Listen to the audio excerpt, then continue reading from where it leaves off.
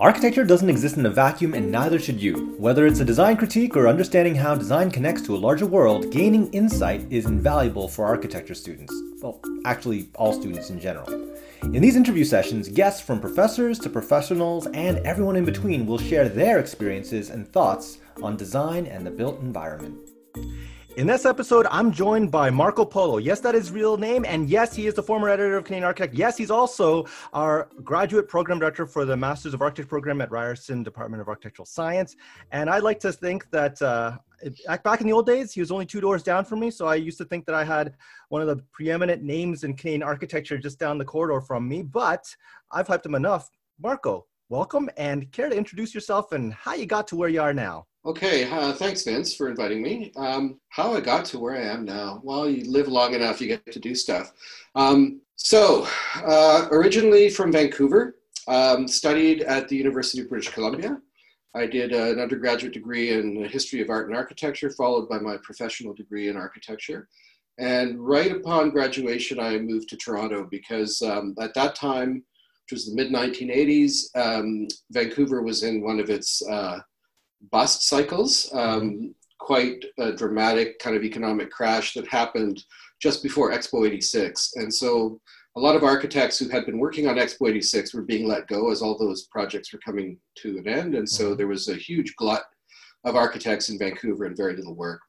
So I came out to Toronto where there was a ton of work. I hit the streets literally one day with my portfolio and just was kind of cold calling door to door. And by the end of the first morning, I had job offers. So that was the climate in Toronto at that time. So I moved over here thinking I'd be here for a couple of years, and it's now been 35 years. Yeah. Sorry, go ahead, because I just wanted to say, could you name the firms and some of the projects that the students might know? They might know some. The first office I worked for was very small. It was just 2 partners and myself. They were called Schefter and McCallum. And basically, as is typical for an office of that size, we basically did residential work. After a couple of years, I moved on to Montgomery & Sisson, which is probably more familiar to people. They're a pretty substantial firm here that does a lot of institutional work. And I was there for 9 years. And during that time, I worked mostly on either healthcare projects, long-term care, or libraries.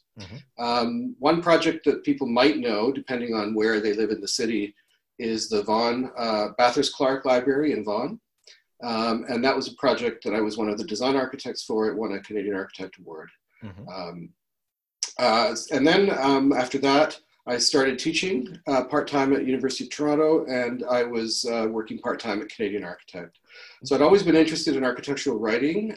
While I was in practice, I did quite a bit of writing, mostly book reviews and then a few building reviews. I moved on to Canadian Architect. I was editor there for 6 years. And when I left Canadian Architect, I started teaching full-time at Ryerson. Actually, my first year at Ryerson, I was still editing Canadian Architect. So I had 1 year of overlap. That was a pretty crazy year. And then I left the magazine and have been teaching full-time. What is it now? 18 years at Ryerson. Oh my God. I think that just to put things in perspective, a lot of our first years are younger than your tenure at Ryerson. Thanks, Vince. That makes me feel really young and fresh. No problem, buddy. So I think just let's talk about the teaching for a second, because What did you start teaching at U of T? Design studio. And this is in the old program when it was a 5-year Bachelor of Architecture. And at that time, there were very, very few tenured faculty in the school there. I think there were like 6 or 7 full-time faculty and about 70 sessionals. And a lot of the studios were actually run by sessional instructors. It was a very, very different kind of environment from what it is today. And I taught mostly in the first and second year. And I have to say, I guess that's kind of where I started to learn how to teach. And one of the people I taught with who was a huge influence on me in terms of how I thought about teaching was Barry Sampson. No way. Yeah. Wow. Okay, so we just came off of a couple of interviews with people that have worked at that office. So it's just rather serendipitous that we're getting multiple episodes with BSN.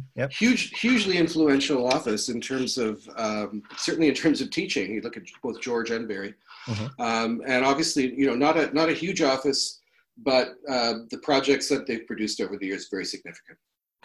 So can you tell me though, what prompted you to go into the teaching route? Like, I mean, you're talking about how you learned to become a Right. prof, but what made you say, look, I got too much time on my hands doing architecture. Let's go and teach. It certainly wasn't having too much time on my hands.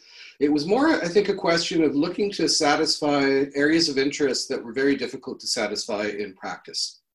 One of the things that I think a lot of people discover, and some of us struggle with, is that practice has a very different set of demands and rigors than does architecture school, of course. It's Hmm. only natural. Those of us who are maybe more inclined to take an interest in architecture theory and criticism sometimes find that it's very hard to satisfy those interests in practice because it just has so many other demands that need to be addressed. And so that's one of the reasons that I continued to write about architecture while I was practicing. Hmm. And one of the things that attracted me to teaching was that it was a more intensive engagement with the ideas of architecture as opposed to the production of architecture. And I would say that even in an office like Montgomery and Sysom, which I have to say, I think was an excellent office and really had a pretty ambitious relationship to architecture in terms of quality and thoughtfulness. Hmm. When you're dealing with, just trying to meet deadlines and meet budgets and, produce tender documents and so forth, it's easy to lose that connection to the more kind of cerebral and theoretical side of architecture. Well, I was gonna say, let's not kid ourselves because you just told me that you're teaching first and second year. I'm not sure what level of cerebral you're talking about at that point in time, It's but still ideas. It's still ideas, okay. and it was, I would say that regardless of the level that we teach at, when you're teaching, you have to be thinking about architecture in a particular way to impart that to students, to start to get them, even in the very, very beginnings of their education, to understand that architecture is not just a practical pursuit, but it is a cultural pursuit. Hmm. And so I think, and you could say that, in fact, that's more important in first year than anywhere else, because you've got to get people to start to understand that what they're doing has meaning way beyond the particular object or assembly that they're working on. Okay. So let's just take a step back because you were just commenting that you've taught for 18 years. So I was talking about first and second year, but you obviously have taught pretty much every year from what I gather in these Yeah, Ryerson, programs. yes, yeah. Yeah. And I think that having seen all that, like you've taught everything from studios to certainly a lot of the theory courses, right? Mhm. So I think that one of the comments that we always get every week, I get an email or so saying, why do I need to study about old dead people? And, why do I memorize the 5 points of architecture from this guy or the 10 lamps, 10 books, whatever? Why would, as a person who used to edit Canadian Architect, who's just told me there's a cerebral dimension from day one, Mhm. help me tell a student the right answer to why they should be studying this stuff. Okay, well, first of all, I would say that if someone is actually asking them to memorize that stuff, boy, that's not useful. What's more interesting is Hey, when you're talking to a high school kid, the first years, that's yeah. the way they understand it, right? Okay, fair enough. But what's really important isn't that they memorize this stuff. Of course, that's a waste of time. What's important is that they understand that they are operating within a tradition and a discipline that has very deep roots, and everything that we do today has some foundation in previous work, previous ideas. First of all, I guess so the easiest way to answer that is to say that nothing you think of has not been thought of before by someone else, and has been addressed and experimented with and chewed over 100 million times in the history of Hmm. architecture. Okay. And the more we immerse ourselves in the discipline, the traditions of the discipline, understanding where these ideas come from, the better equipped we are to make decisions in our own context.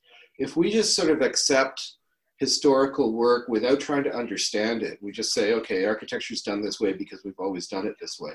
Hmm. But that's not a very helpful sort of way of looking at the world. One of the reasons I find history so interesting is precisely that. I mean, we see history repeating itself. Hmm. We see ideas that sort of come in and out of fashion, and they kind of happen cyclically. I find it really interesting right now. I'm talking to students who are embarking on their thesis. A lot of them seem to be very interested in issues of architectural meaning. Students are reading semiotics again. Mhm. And, you know, for them, it's entirely new. And I remember when I was a student, semiotics was a big thing, you know, 40 years ago. Is it actually And pronounced semiotics? I always thought of semiotics. well, Okay, I listened. I've heard it both ways. So anyway, it's kind of interesting to me because stuff that kind of was very significant when I was a student and then seemed to disappear off the radar is now coming back. And I think that these things do happen. There is a kind of cyclical nature to ideas. And obviously we think about them differently now than we did 40 years ago, but there's still foundational knowledge there that is worth mining. Sorry. Yeah. Okay, so with that in mind, then we also see a lot of students going into, you know, you raised it, so I might as well jump into that. As the program director for the Masters of Architecture, I think you understand that to get a master's degree, can you just explain to us the notion of what a master's degree in architecture? Because a lot of students think, you know, you come in from high school, I do my undergrad in architecture, congratulations, I'm an architect, right? And I think you got to help me out here and explain to people you know, we've talked about examination and the experience components in other podcast episodes, but I think at this point, let's talk about the education standpoint from your perspective. Okay. So in Canada in 2020, and this has been the case for getting close to 20 years now, if not more, the minimum degree requirement to become a professionally licensed architect is the Master of Architecture. Historically, when I say historically, I would say for much of the 20th century, the standard degree of practice was the Bachelor of Architecture, which in most cases was offered as a 5-year degree. So not your typical 4-year bachelor, it was a 5-year degree. As I said, about 20 years ago, certainly in Canada, all the schools transitioned to offer a Master of Architecture as a professional degree. In most cases, as is the case with Ryerson, the professional degree or the 2-year master's degree follows a 4-year undergraduate degree. So the total time invested in education is now 6 years as opposed to the old 5. So it's not an enormous inflation as had sometimes been made out to be. It's 1 additional year in most cases. The 4 years plus 2 years is the standard at, let me think for a second, at 8 of the 11 schools of architecture, of the 11 accredited schools. Actually, we're now at 12 with Laurentian. Yeah. So it's actually 9 out of 12. Laurentian just came on board as an accredited program with their masters up and running. So we're now at 9 out of 12. So, you know, the majority, clearly 75% of the schools are for the 4+2. There are 3 schools, which are UBC, Calgary, and University of Toronto, which offer a professional master's degree that occurs entirely at the graduate level. So you can enter the program with any academic background. A bachelor's degree in anything will get you in. From an academic point of view, obviously you need the portfolio as well. Right. And those programs vary between 3 and 4 years in duration. So instead of 6 years of architectural education, you do 4, because it assumes that all your other general education, which we also have to cover in the 6 years, have already been covered in your undergrad. Right. So that's kind of the breakdown there. Different schools have different cultures, and so they're not all identical. And I would say that in our case, there's quite a distinct flavor between the undergraduate and the graduate programs. What do you mean? So our undergraduate program, I think it's safe to say, is the most technically oriented program in Canada. And so the degree of technical instruction in our undergraduate is very substantial. What is less substantial maybe in our program than you would find in maybe some other programs is more of the kind of theoretical and cultural aspect of the education. So our program, which really builds on the history of the school, right? As we started out as a technical institute, the people who finish our undergraduate program are fully prepared to function in an architectural office. So they know how to design buildings. They know how to put together a set of drawings. They understand technical detailing. They understand construction probably better than the graduates of most other undergraduate programs. Because that is such a strong aspect of our undergraduate, we don't really address that directly in the graduate program. So in the graduate program, we don't have any any formal technical instruction. We don't have courses in structures. We don't have courses in HVAC. That's already been addressed in the undergraduate program. Mm-hmm. So the emphasis in the graduate program is much more on sort of conceptual and theoretical and quite often social and political aspects of architecture. So there are obviously, as is true of most grad programs, fewer courses in the program than there would be in the undergrad. Right. There's a greater emphasis on studios. A studio makes up a larger proportion of the program. So for example, the undergraduate studios are 9 hours per week. The grad studios are 12. Mm-hmm. And because in any given semester you have one studio plus 2 courses in the grad program, you can see how the proportion of time in the grad program is geared much more to the studio. Yep. And then in addition to the studio, we offer seminars. And the seminars are, again, primarily focused on theoretical issues, with the exception of the practice seminar, which deals entirely with professional practice issues. And the students take that in their final semester, second year in the master's program. So I wanted to give you an opportunity to talk about the grad program a little bit more, Marco, because you've done a really good job of explaining, even in teaching me a little bit there. I forgot about there was just 3 that were the exceptions. But can you talk about the notion of master's thesis? Because mm-hmm. I'm getting a couple of questions as of late, and I knew that I was going to be able to snag you, so I kind of told a couple of students. And the question they had was, we see a lot of master's programs in Canada withdrawing from having students do a thesis, mm-hmm. right? So can you tell us what a thesis in architecture would ideally be? And then why would you suspect that other places are retracting from it, and mm-hmm. why we still do one? Why other places are retracting from it? That's a good question, because I think that each school has its own kind of logic. Mm-hmm. But I would say that for any of us, who are engaged in the thesis, it's tough. It's hard work. It's hard work for the students. It's hard work mm-hmm. for the faculty. Why do we still value it? I would say is because, well, for a couple of reasons. One is that I think we take the view that design research is becoming an increasingly important part of how architects think, not just in the academic context, but also in practice. Mm-hmm. And that if you don't do a thesis, then essentially you're doing more studios and you're kind of continuing to develop a skill set that is much more kind of traditional in terms of what the architect is able to do, which is geared, again, almost entirely to the design of buildings. Our attitude is that increasingly architects are being called upon to do things that are well beyond the traditional scope, mm-hmm. which would be, of course, the design of buildings.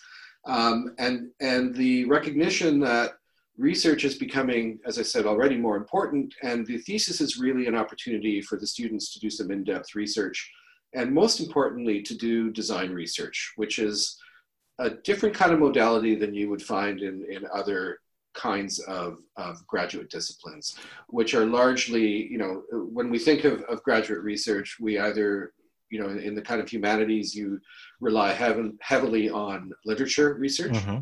In the social sciences, you rely heavily on data collection, interviews, demographic studies, all the mm-hmm. kinds of stuff that we understand in the kind of statistical sciences, right? Mm-hmm.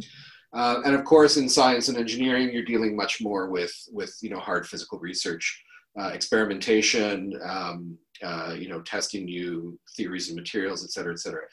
Design research is a way of using design as an investigative tool to raise interesting questions about the future of architecture, certainly, but also the relationship of architecture to other aspects of life. Mm-hmm.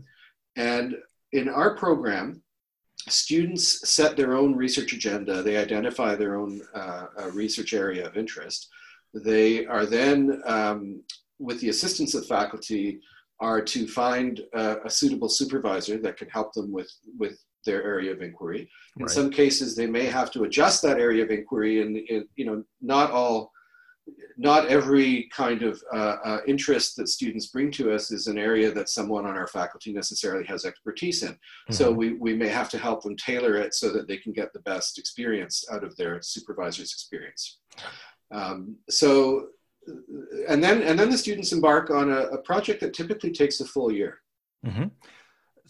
So I'm glad that you actually talk about it that way, but I think that a lot of students, like, you know, they talk, like some students graduate from our undergrad and they have friends that go to other institutions. Sure. And those, you know, they talk and they say, well, I'm doing a graduate degree at X institution and I'm doing a quote unquote thesis, right? Yep. And I wanted to make sure that I want to make sure you have an opportunity to say what the difference between a thesis versus a terminal project would be, sure. For example. Okay. So a lot of schools still call it thesis, even though by our definition, it's not really a thesis, it's a project, it's a final project. And the difference is that those kinds of projects don't have the depth of research. I just mentioned that for us, it typically takes a full year, which is 3 consecutive semesters. In some programs, the so-called thesis is 1 semester. So it's essentially it's more like a studio on steroids. Than a full-blown thesis. In some cases, it might be 2 semesters where the first semester is devoted entirely to research, non-design research, and sometimes is actually happening alongside a studio. So the students are engaged in a different design exercise, and they are doing their research in preparation for thesis. And in those cases, you would have 2 semesters, the first one, which is the written thesis, and the second one, which is design, which in our mind is a bit problematic because it tends to uncouple the 2 activities. Right. And part of what we're saying to our students is that design isn't something that simply is the resultant of a different, more traditional set of research exercises. Design is part of research. Design informs the research. And part of what happens in our thesis, because of the kind of iterative nature of the thesis that happens over that long duration, is that the design process itself helps to generate new research questions. You can't know what questions to ask until you're partway into the design investigation. So that's part of the thinking. So we see it as more of a kind of iterative cyclical process. So we ask students to start designing very early in the process, rather than thinking of design as something that is a resultant of. Well, if you mind me chiming in on this one, because I think that also students are very much aware of, I mean, our grad program has been around for about 13 years now, thereabouts. Yes. Yeah. And I think that a lot of students are familiar to a certain degree of how we've operated thus far. And under your watch now, we've kind of shifted recently to kind of accelerate, right? So we have some students that are interested in doing their master's. I think that you've done a few things to the program to, sorry, not accelerate, but just to make sure people have enough time to hit certain milestones. Do you want to comment on that? Sure. That wasn't my doing. That was in the works already. So this is something that we've been kind of working on collectively for a while. So really what's happened is that when we first launched the program, it was a 6-semester program. It is now a 5-semester program.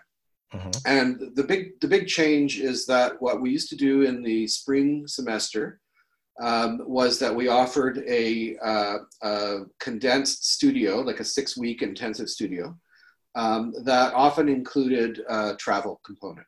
Right. What that meant was that students didn't really start their thesis until the following September, so the September of second year.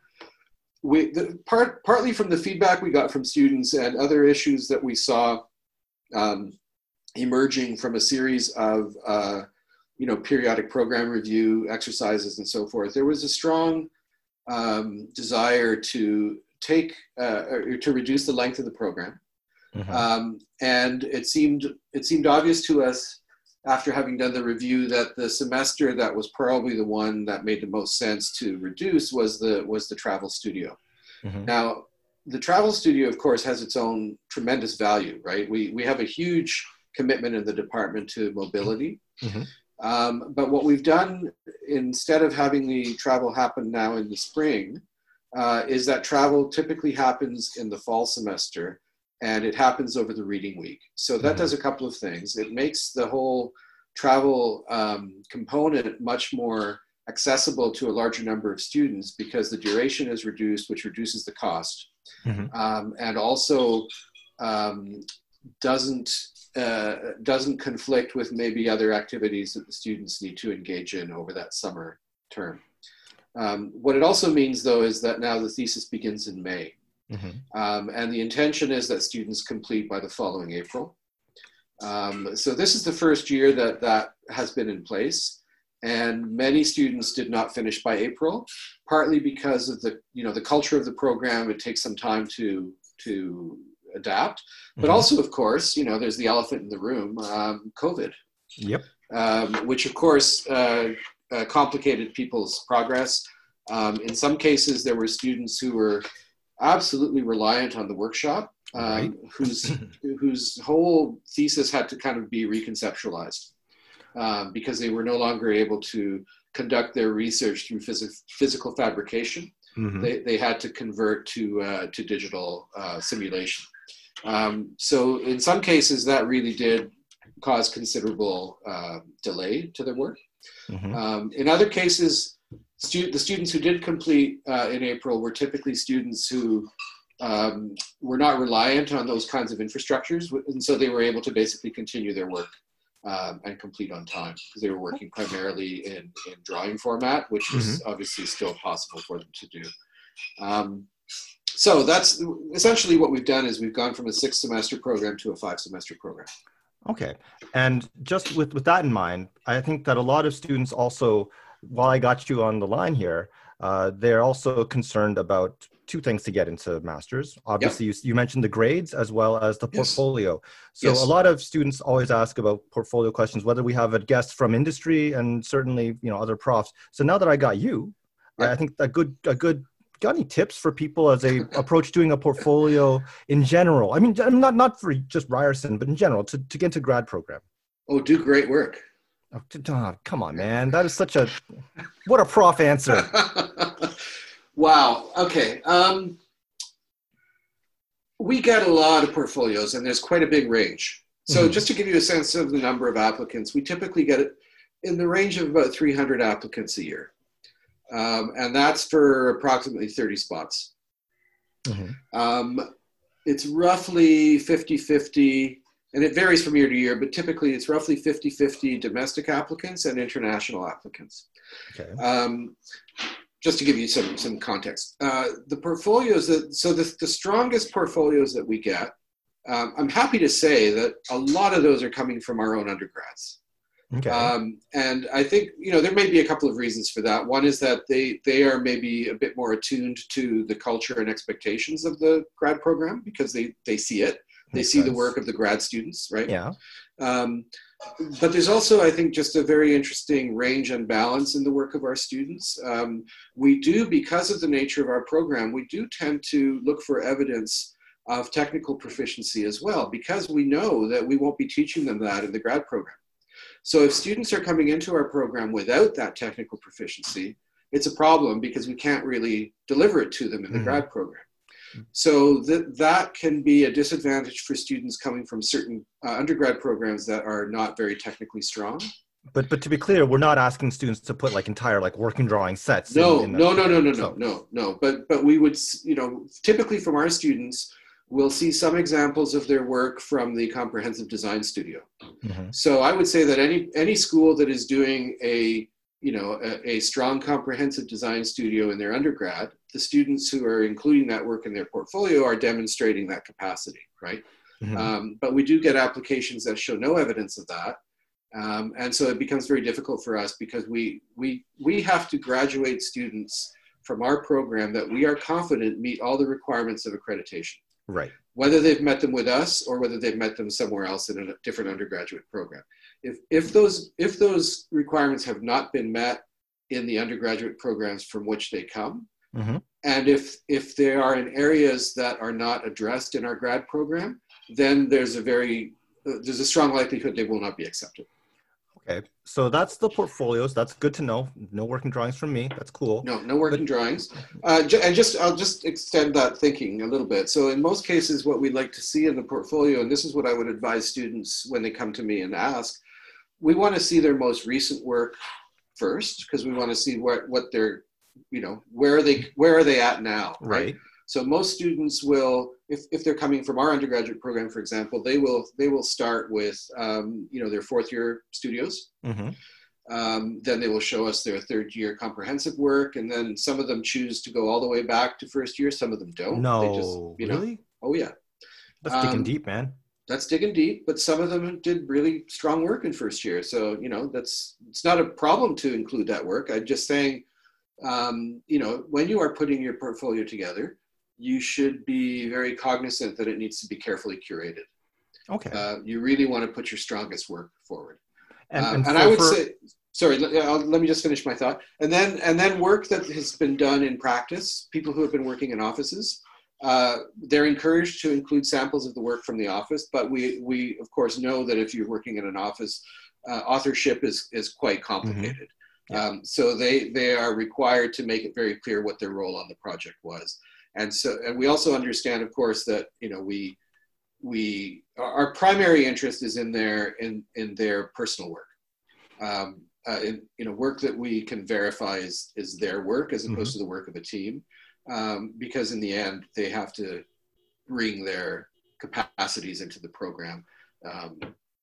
If they worked on a wonderful project that someone else designed and all they did was, you know, millwork, hatch in concrete, you know what I'm getting at. Yeah. It's important that they be very clear about what work is theirs and what work is not. Well, I was just going to ask you about the guys coming in from industry. So thanks for see. This is the thing.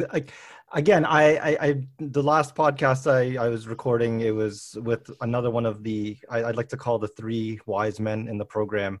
So I was interviewing Colin, and now I'm doing Marco Polo. And again, just to reiterate, listeners, these are the guys that if they said something is white when I thought it was black all this time, I would be like, damn, man, I've been wrong. So that's Marco for you. Smart and astute. But Marco, you talked about the portfolios. That's good. You talked about a little bit about the program, but can you just, again, a lot of people are antsy about the other two dimensions to getting in, which would be, of course, grades and statement of intent. So sure. Can you just talk about the grades issue? Because a lot of people, you know, with architecture grades, it's kind of hard to get like that A+ average, right? We're not psychology, right? And at the same time, I'm sorry, I'm just saying. But at the same time, I also don't know. Like, listen, I've just came off reading a bunch of statement of intents that you told me to read, right? So I don't know where kids can pick up on how to write a good statement of intent. So help us out, man. Okay, let me address grades first. Yeah. So the minimum requirement for application to the grad program, and this is across all grad programs at Ryerson and most universities, is a 3.0 average. Which translates as a B average. Yep. So if you have below a 3.0, your chances of getting in obviously are reduced. They're not absolutely impossible, because let's say you've been out of school for a while and your portfolio is very strong. So maybe you weren't the greatest student, but somehow that's been translated into something else through your work experience. We can be a little flexible on the GPA. But if you have a below 3 GPA and everything else is kind of, you know, average, then you will not get in. Most of the students that are getting in, I would say, are more in the kind of 3.5 and up range. But that's not to say that you know, there are also a number of people that we do make offers to that are down at the low end of the GPA range. But in that case, they would have a pretty strong portfolio. So just, can I just interject on this one? Because I think a lot of students are asking, because the grades are coming out right now. And I just rather topical that a lot of students have to make a decision between taking a credit or, you know, grades and stuff. So a lot of students are sitting and saying, I got a 2.86, right? So that's not a 3. I'm not a bad student. What would you say, like, I mean, do they have to make a special case and say, hey, Marco, I'm not a 3, can I get looked at? Or does it automatically get looked at by you? Or like, how's that? Yeah, we'll still look at a portfolio. Okay. If they send us a hard copy portfolio, that will get looked at. So what has to happen in a case like that is that we would have to make a case for it, because it's an exception, right? But like I say, I think that we would look at those on a case-by-case basis. And I would say that if you have a 2.8 and you're just finishing your undergraduate degree and you have no office, you know, you have no professional experience, your chances are less than if you had a 2.8 and had been out for a few years and had experience, right? Yeah. So if this is one way to put it, if you're not so strong in one area, you should be stronger in others. So let's say you have a kind of average portfolio, but you're a 4.2 GPA because you're a brainiac. Mm-hmm. That will help offset the weaker portfolio. Right. If you have a 2.8 because you're not a strong student in the traditional sense of the word, you're not necessarily a keener that gets the A pluses, but you have a really strong portfolio, which is entirely possible, right? There are people who can be extremely productive in terms of doing really strong work, but for whatever reason, maybe they submitted a bunch of work late, which brought their grade down. Maybe there are other courses that bring their GPA down, right? Exactly. So all those things we kind of look at on a case-by-case basis. I would say if you're down around the 2.5, don't bother, right? I mean, that's just dipping too low. But if you're close to a 3 and you have other strengths, then you still have there's still a chance. Okay, I've just got the email in front of me. So the question was just, they're kind of worried, and they see the writing on the wall about, I still want to say names, but they're looking at the writing on the wall and they're realizing that getting a job is tough, right? Sure. So they're going to be graduating, and they're not quite hitting the 3, and they just need to get some kind of assurances. So they're listening with bated breath here, just to hear from you. So that's why I just wanted to raise that. Okay, so again, there's no assurances here. Yep. It's all contingent on the quality of their application in general. So again, we would be looking at, well, in the case of Ryerson students, we don't require a letter of reference because, you're an internal applicant. But I would say if you've got a weak GPA, a below 3 GPA, right. You better have a strong portfolio. You might want to think about submitting a letter of reference if there is if there's someone who will vouch for you. Oh man, that just maybe got to do another letter of reference. Thanks, Marco. No, I'm just saying if you are not meeting all those requirements, right, then it's going to take a little extra effort. Okay. Remember, like I just said, we get 300 applicants for 30 spots. We could very easily say everyone below 3.0 we don't even look at. Right? I mean, that's one way to start to eliminate those numbers. It's if only 1 in 10 are getting in, then the 10% that get in are going to be the people who are at the top of the pile. And so if you're not meeting the minimum GPA requirement, like I said, you better have a very strong portfolio and another way of making a case for yourself. So then, because the thing to remember, so this is not trivial, the GPA, right? Because in grad school, and this is true for all grad programs, not just ours, the minimum passing grade is 70. It's a B. So that's what we're asking you to come in with, right? Yeah. If you're not rocking a B coming out of undergrad, how are you going to do it in grad school? Yep. So that's the way to think about it.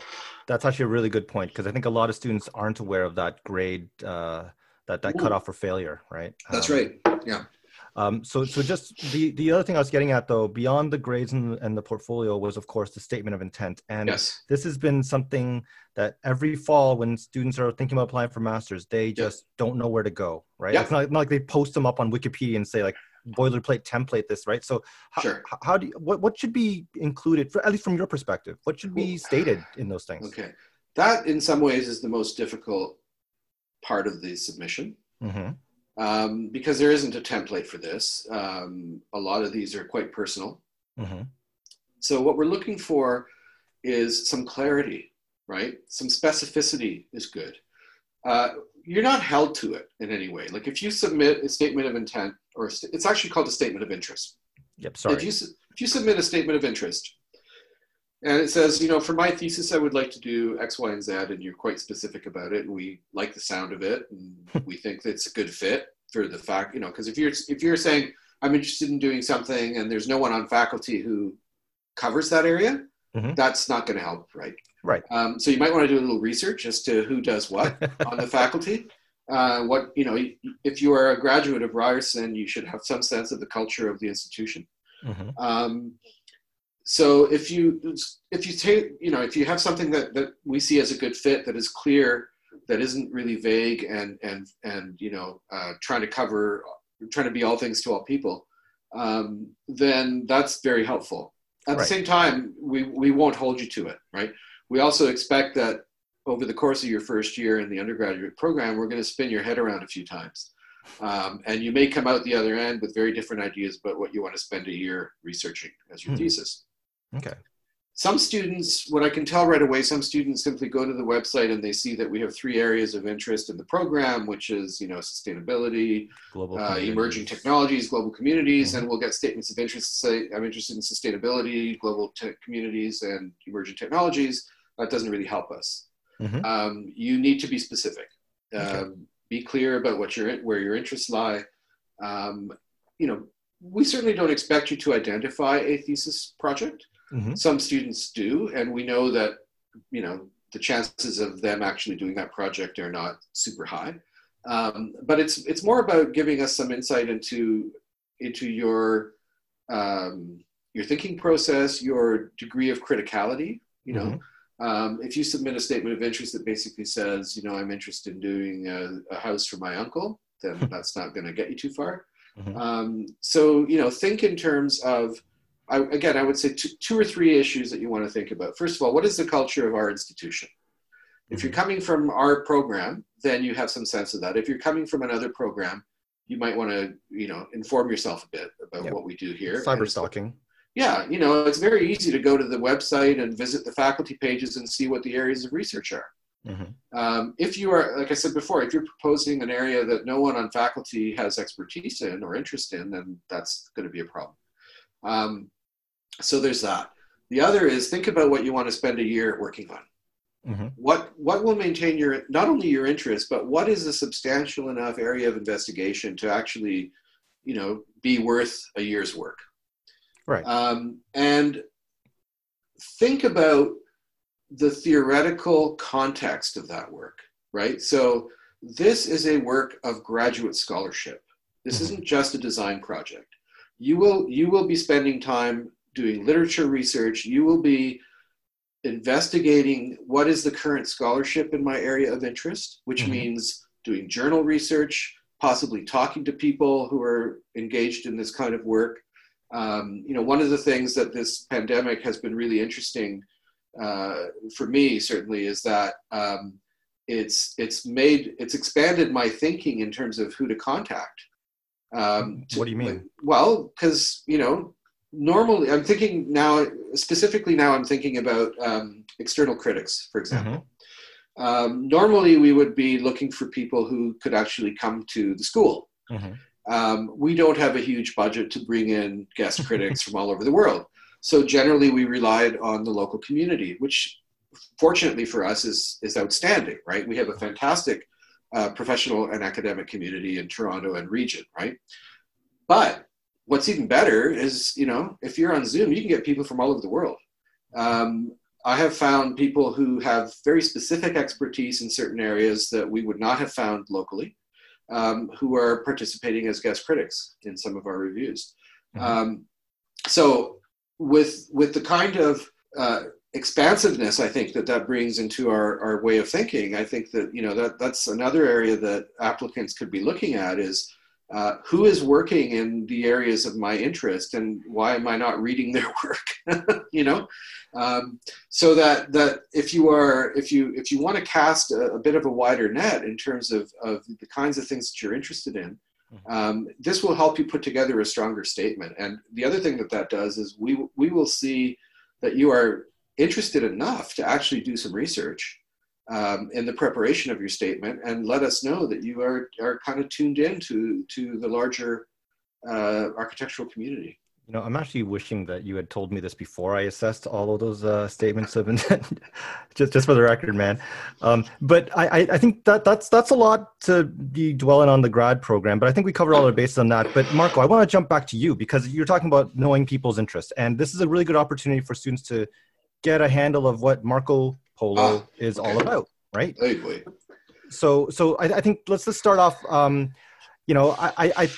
think I skimmed it really quickly, but you were basically representing Canada at the Biennale, and you get off at the Marco Polo Airport in Venice. True enough. Yeah, and they laid out the red carpet for you. And I wish they had. but basically, can you tell us what the Biennale is and what you did there? What is the Biennale?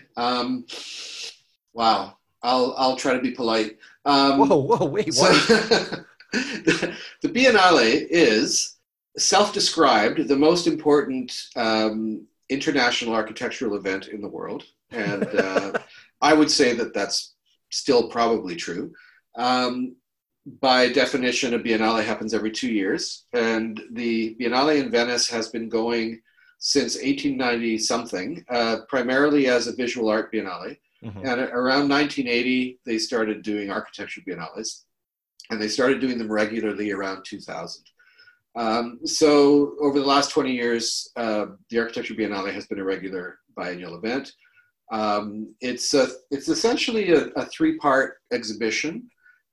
There's a large main show that is curated every year. Every Biennale, every installment of the Biennale has a new curator. There's guest curators. Mm-hmm. So it's been this year, for instance, it's Hashim Sarkis Mm-hmm. from MIT. Historically, a lot of interesting people have done it. Rem Koolhaas did it. Aaron Betsky, Kazuya Sejima, Mm-hmm. David Chipperfield. The 2018 one was done by the Irish architects. Oh Lord, now I'm blanking out on the name of the practice. Grafton, and so it varies quite a bit from year to year.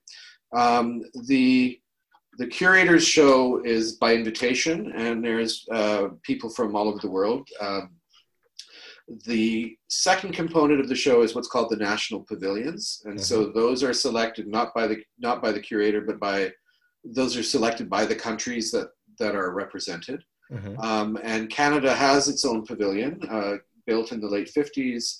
There's only about 40 countries that have their own pavilions, so it's actually quite remarkable that Canada has one. Yeah. But I guess in the late 50s, this was very much part of the initiative that came out of the Massey Report, which was very instrumental in promoting Canadian culture. Mm-hmm. And so the Canadian Pavilion was built. And again, at that time, it was basically to house visual art. Mm-hmm. So in 2008, my partner, John McMinn, who's a prof at Waterloo, he and I had curated an exhibition about sustainable architecture in Canada and its relationship to regionalism. And that was selected to represent Canada at the 2008 Biennale. So we were in the Canadian Pavilion as a national representation. The third part of the Biennale is something called the collateral events, and those are scattered all over Venice, all over the city. So the main part of the Biennale happens in what's called the Giardini della Biennale, which is a large public garden at the far eastern tip of the city. And then the collateral events are all over the city. So anyway, that gives you a little bit of context for the Biennale.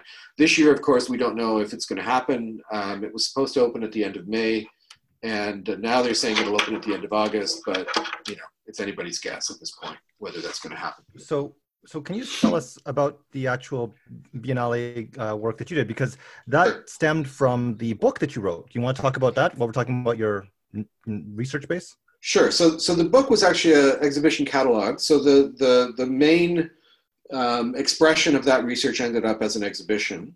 It was called 41 to 66 degrees, which is 41 is the southernmost latitude at which Canada resides, and that's the south tip of Pelee Island.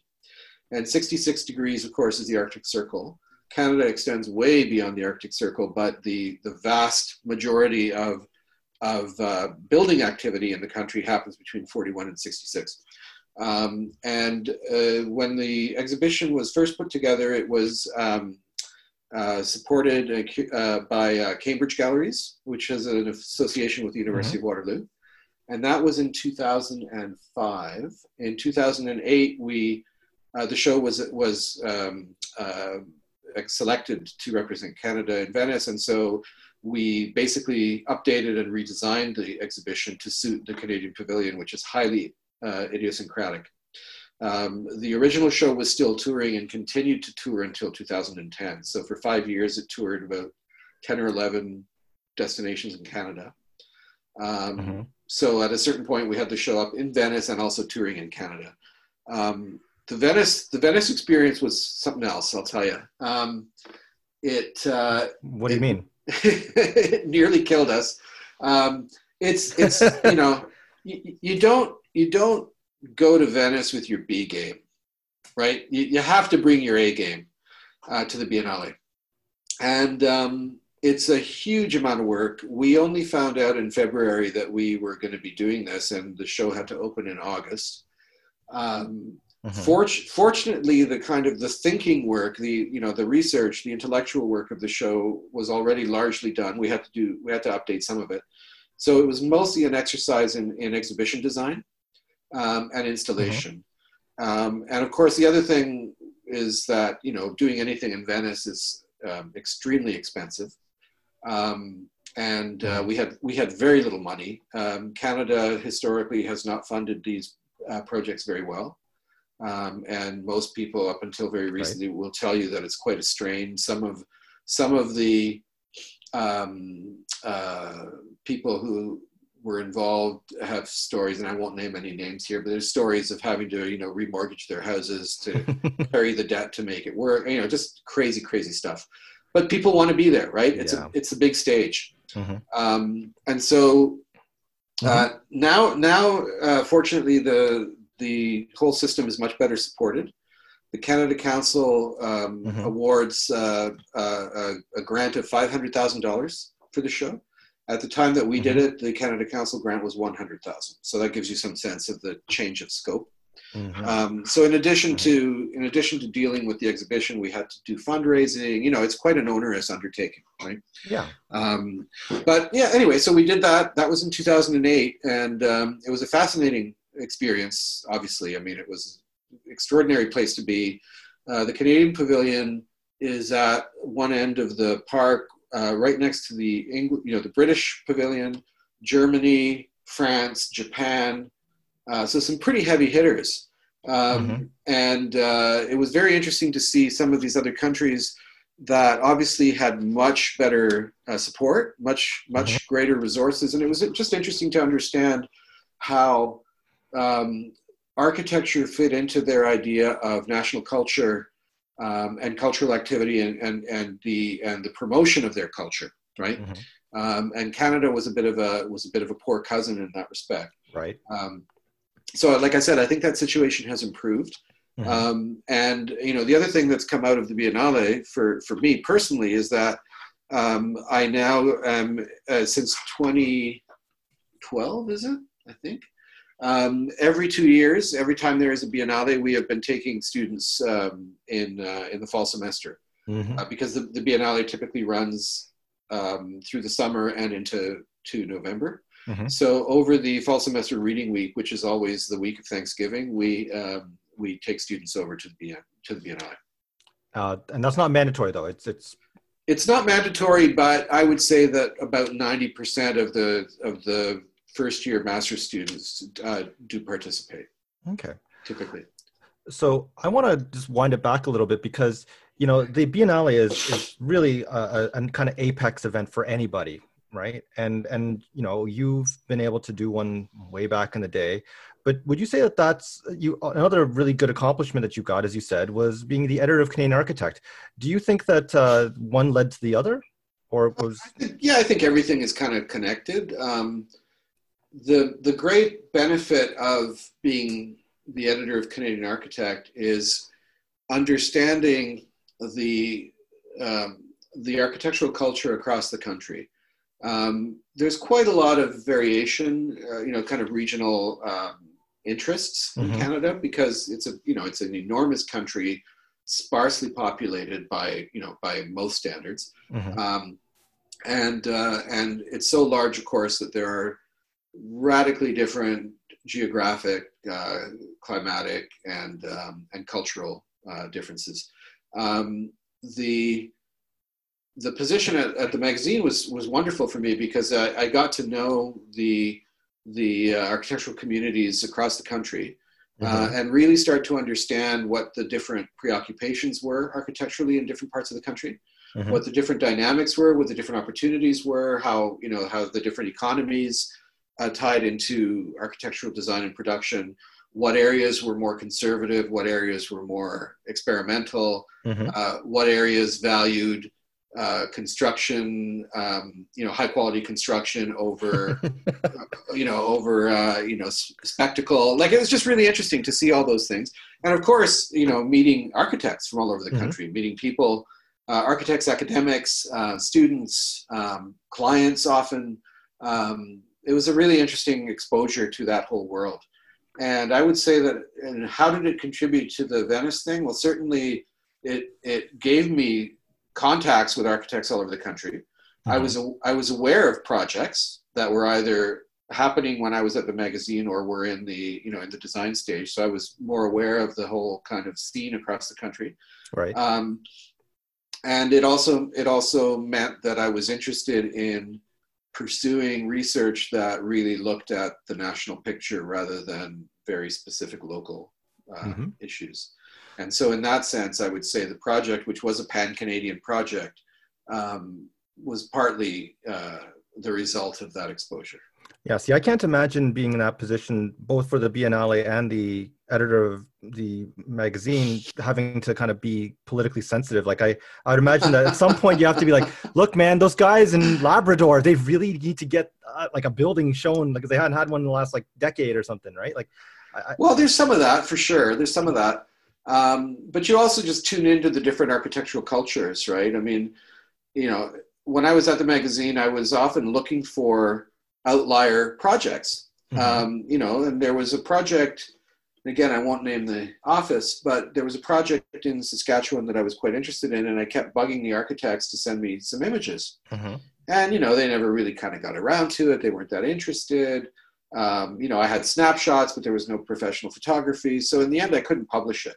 I didn't have publication quality materials. And then there's other offices, and those offices mostly in places like Toronto, Montreal, Vancouver, right? Where, you get on the phone, but by the time you hung up the phone, there was a package, coming in from a courier with glossy images. It's just a different machinery. And so you start to realize that there isn't an architectural culture in Canada. There are many. And they vary from city to city, but mostly they vary from city to small town. Okay. And another thing that, of course, is a huge issue in Canadian practice, and this is something that architects can often be quite unhappy about. A smaller city, when it has a very significant, prestigious project, will almost always go to a big city architect. Yeah. And so, if you are in, I'm just going to pick a city, a smaller city at random here. Let's say you're in, Medicine Hat. As soon as there's an important project, it's going to go to someone in Vancouver or Toronto, maybe Calgary. Maybe there's someone in Calgary who'll partner with someone from Toronto. Yeah. And it's not dissimilar to, when in Toronto, your architects complain because you got some guy from London or New York, right, to do a prestigious project. So there's a kind of pecking order, I guess, that happens. But there are quite distinct architectural cultures in different parts of the country as a result of that. So now that we've just kind of covered everything, like what would you say is, if I were a prospective master's student, right, and I was looking at Marco Polo, what would I say his current research would be? Okay, interesting. I just started a project. It's a very big, again, pan-Canadian project. It's headed by Jean-Pierre Chupin, who's at the University of Montreal. And he's, you may be familiar with the project at UDM, which was the huge database they built of Canadian competitions. Oh, yep, yes. Well, now we've got a team together that's looking at awards. And one of the things that we're trying to do, and this is almost like an impossible task, but we're trying to understand what constitutes excellence in architecture. And one of the ways we want to do that is by looking at awards programs and seeing how that has been represented, because all of them say awards of excellence, so they must be excellent, right? So anyway, it's a really interesting exercise. So far, we're at the very, very early stages. We've been meeting by Zoom, of course, and there have been some very interesting discussions about this. But it's quite exciting because I think that what we're trying to do is, it's not something that can be quantified, but certainly we're trying to bring some kind of rigorous analysis to the understanding of what it is that we value in architecture. Mm-hmm. What makes architecture good? Why do certain projects get elevated and held up as examples? What is it about those projects? I think any of us who have sat on juries, it's one of those things where, you know, you kind of say, well, I don't know what excellence is. I can't tell you what it is, but I know it when I see it. Yeah. And so we're trying to get beyond that. Mm-hmm. Okay. So that's a big part. That's essentially the project I'm embarking on now. Wow, that's pretty intensive, and I don't even like. I mean, I know that a lot of people would be interested in seeing what the findings would be, because I Yeah, think well, that's a nebulous territory. very nebulous. And you know, if all goes well and all our funding comes through, this is a multi-year project. So as we conclude, because I've taken a lot of Marco's time, but I have a couple of quick questions, rapid fire. So you were a student once. I was. Yeah, back and I was doing the accreditation way back, and I had a fun of viewing Marco's old stomping grounds in UBC. Yeah. The studio buildings, just for the record, let me paint a picture. It's like living in Farnsworth House with glass windows that are louvers. So you freeze all the time. Well, no. You freeze on the north side. You fry on the south. Yes, the greenhouse, yes. Because why would you design the north facade differently from the south? Exactly.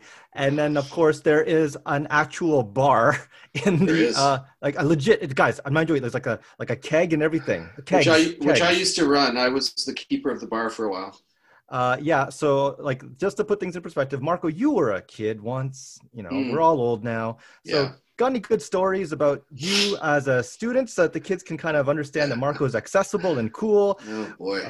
Or I mean, and I'm also going to flip it back and say, do you have any good stories? Because you've taught for, a couple of decades now. So got any good stories about the kids too?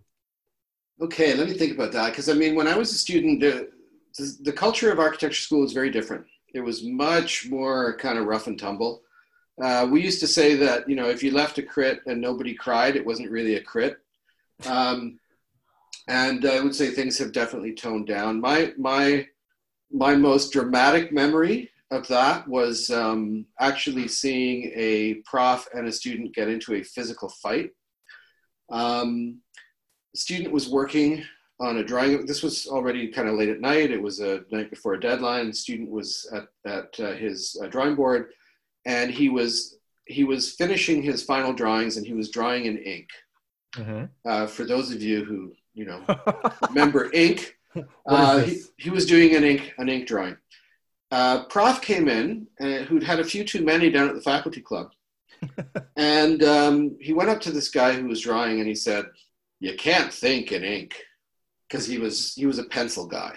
These are the fights we would have. That's the fight, yeah, exactly. Pencil versus pen. And the student ignored him, and he got more belligerent and said, "You can't think in ink," and he started ripping the drawing. Like tearing it off the board? Tearing it off the board, because it was Mylar, hard to tear, right? Yeah. Anyway, the student lost it. He lunged across the drawing board and grabbed the prof by the shirt, and they started tussling, and a whole bunch of students pulled them apart. But, I'm thinking now, if anything like that happened, goodbye academic career. Yep, that's HR on you. It's so interesting. I mean, it was a much wilder kind of environment. And literally, I would see, I remember going to reviews, and I remember a prof, this was a thesis review. Oh, great. And it was actually the same prof who was my supervisor. And he was at the presentation of one of his other students that he was supervising, and the student made his presentation. And obviously there had been a lot of tension between these two, and the prof kind of started the crit by saying, he said the student's name, and they said, "So-and-so, you are such an ass." Oh, PG-13, Marco, man. Well, this was the environment. So I'm just saying, architectural education has always been very kind of dramatic, shall we say. Mm-hmm. This whole idea of the culture of the studio and the late nights and the exhaustion and the frayed nerves, that's always been part of the experience. Mm-hmm. And I would say that now things are much better. We actually talk about things like student mental health and how can we support it. Mm-hmm. My impression from when I was a student was, if you talked about student mental health, was how can we push them to the brink? Yep. So it was a very different kind of environment. Stories from Studio Now.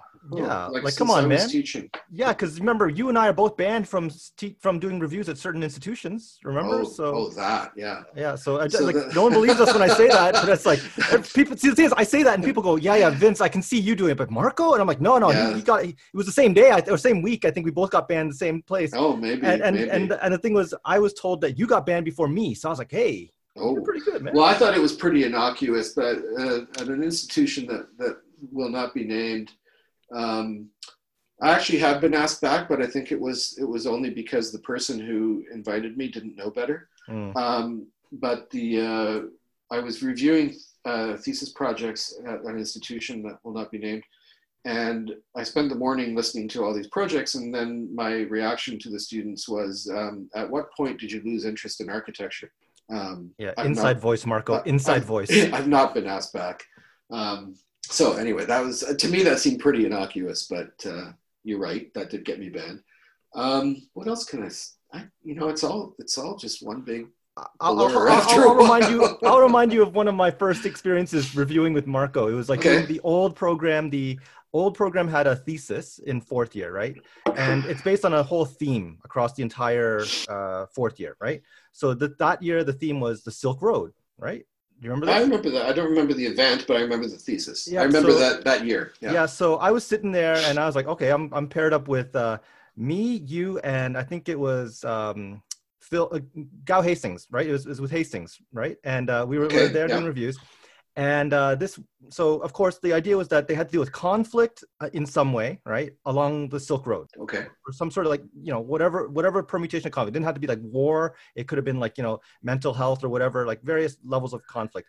So this kid starts talking about this situation called hikikomori. Remember this? Where it's basically guys that are shut-ins that kind of like play video games all day and live in their incels. Okay. God, man, Marco, you get my ass in trouble again. So so this kid's presenting all this stuff and saying, oh, in Japan they only play video games and stuff. And of course, so I'm sitting there going, I don't get this. And then at one point, you just go, I don't get what's going on here. And you can tell Marco has a tell, just for everyone who's listening. If he's in a review with you and he starts breathing heavily, he's going to lose it, right? But he's just trying to be nice. The second thing is I'm hearing this guy breathing like, I'm like, hey, I didn't know Marco had like asthma, right? The second thing is that I just go, look, wait, your site is in Japan, right? And he's like, yeah. And of course, the kid has been working for the project, like what, 4 months at least? Yeah. So I'm like, at what point did you ever look at the Silk Road and just go, hey, yeah, sure, they got, Asian people, slanty eyes and thing. I get that. But that Japan's an island. I don't know, like at some point you must have done some research and realized the Silk Road. And I said, hey, and I got Marco Polo here to tell you that Japan's not on the Silk Road. You just kind of looked at me and just said, why'd you throw it on me? And that was my Marco Polo first review story. Oh, well, that's also pretty innocuous. I don't know. I can't think of any really juicy stories to share that I can share. See, the thing is, I always leave it to Marco to be so eloquent and polite. Like, honestly, man, you're good at this. But come on, you got to have some stories. No, seriously, I'm trying to think whether there was a kind of. I don't know if I'm just kind of suppressing memories or just kind of drawing a blank here. I don't know, man. Sorry, mate. No, it's okay. But I'm just so used to Marco being like all kind of nice guy, not like super affable nice guy, but he's like a good guy. And then not too nice. Yeah, not too nice. But like sometimes if things aren't going his way, he'll just up and just be like, you call it straight. You're like, you don't say why you gotta be like a jerk, but you have in some, whether it's a student or a faculty member, and even to me, it'll just be like, what? Do you know what you just said? Like, you'll just say straight up, and I'll be like, no, what did I say? It's like you can't say that. That's what I like about you, Marco. And even when you're not chastising me for saying something inappropriate, I also like the fact that, and I mentioned this a couple of times, Marco, if you guys want to know, like if you want, Marco, your second job, if you wanted to like, if the prof thing don't work for you, you could get like a side gig, a side hustle doing eulogies, because Marco, when he says something like, we had a meeting, remember the other day? It was like we had a meeting with the grad students and we were talking about the prospects of career choices. Oh, right, yes. And then suddenly Marco just like, waxes poetic, doesn't even say an or an doesn't stumble. And he starts chronicling the history of, I think you started with the Black Death. Then you started talking about, you started. I don't think I went back that far. Spanish flu. And yeah, then I talked about that. Yeah. And then you started talking all this and he's like, and this too will pass. And I was like, wow, good inspiration. And of course, it came back to you needed a guy that knew his history and all the political and social and cultural things coming together to really get that reassurance. So I thought that was a pretty good thing to like make a sobering statement, but make it sound like a lecture, man. Nice way to bring it all the way back to the beginning. Hey. Why do you need to study history? Hey, I thought that one through. There you go. See, when you have to draw attention to segue, Marco, I mean, you ruined every single thing I do, man. Honestly, that's my goal in life. Yes, I know. But I'm just thinking, you know, it's an attention span thing. These poor kids have been listening, if they're still there, for over an hour. So you got to tie it up again at the end. Fine, man. See, fine. The sermon's over. If you guys want to follow through, I'll put up some stuff on Marco, both his Biennale work, his book, and also his profile in the show notes. But Marco, thanks for taking the time out. I know you got tons of other things to do, especially at this time of year when the Masters is heating up. So thanks. I'm certain the kids appreciate you taking the time out, especially to play the issues about Masters. Thank you very much. No problem at all. Yep. Thanks, Vince.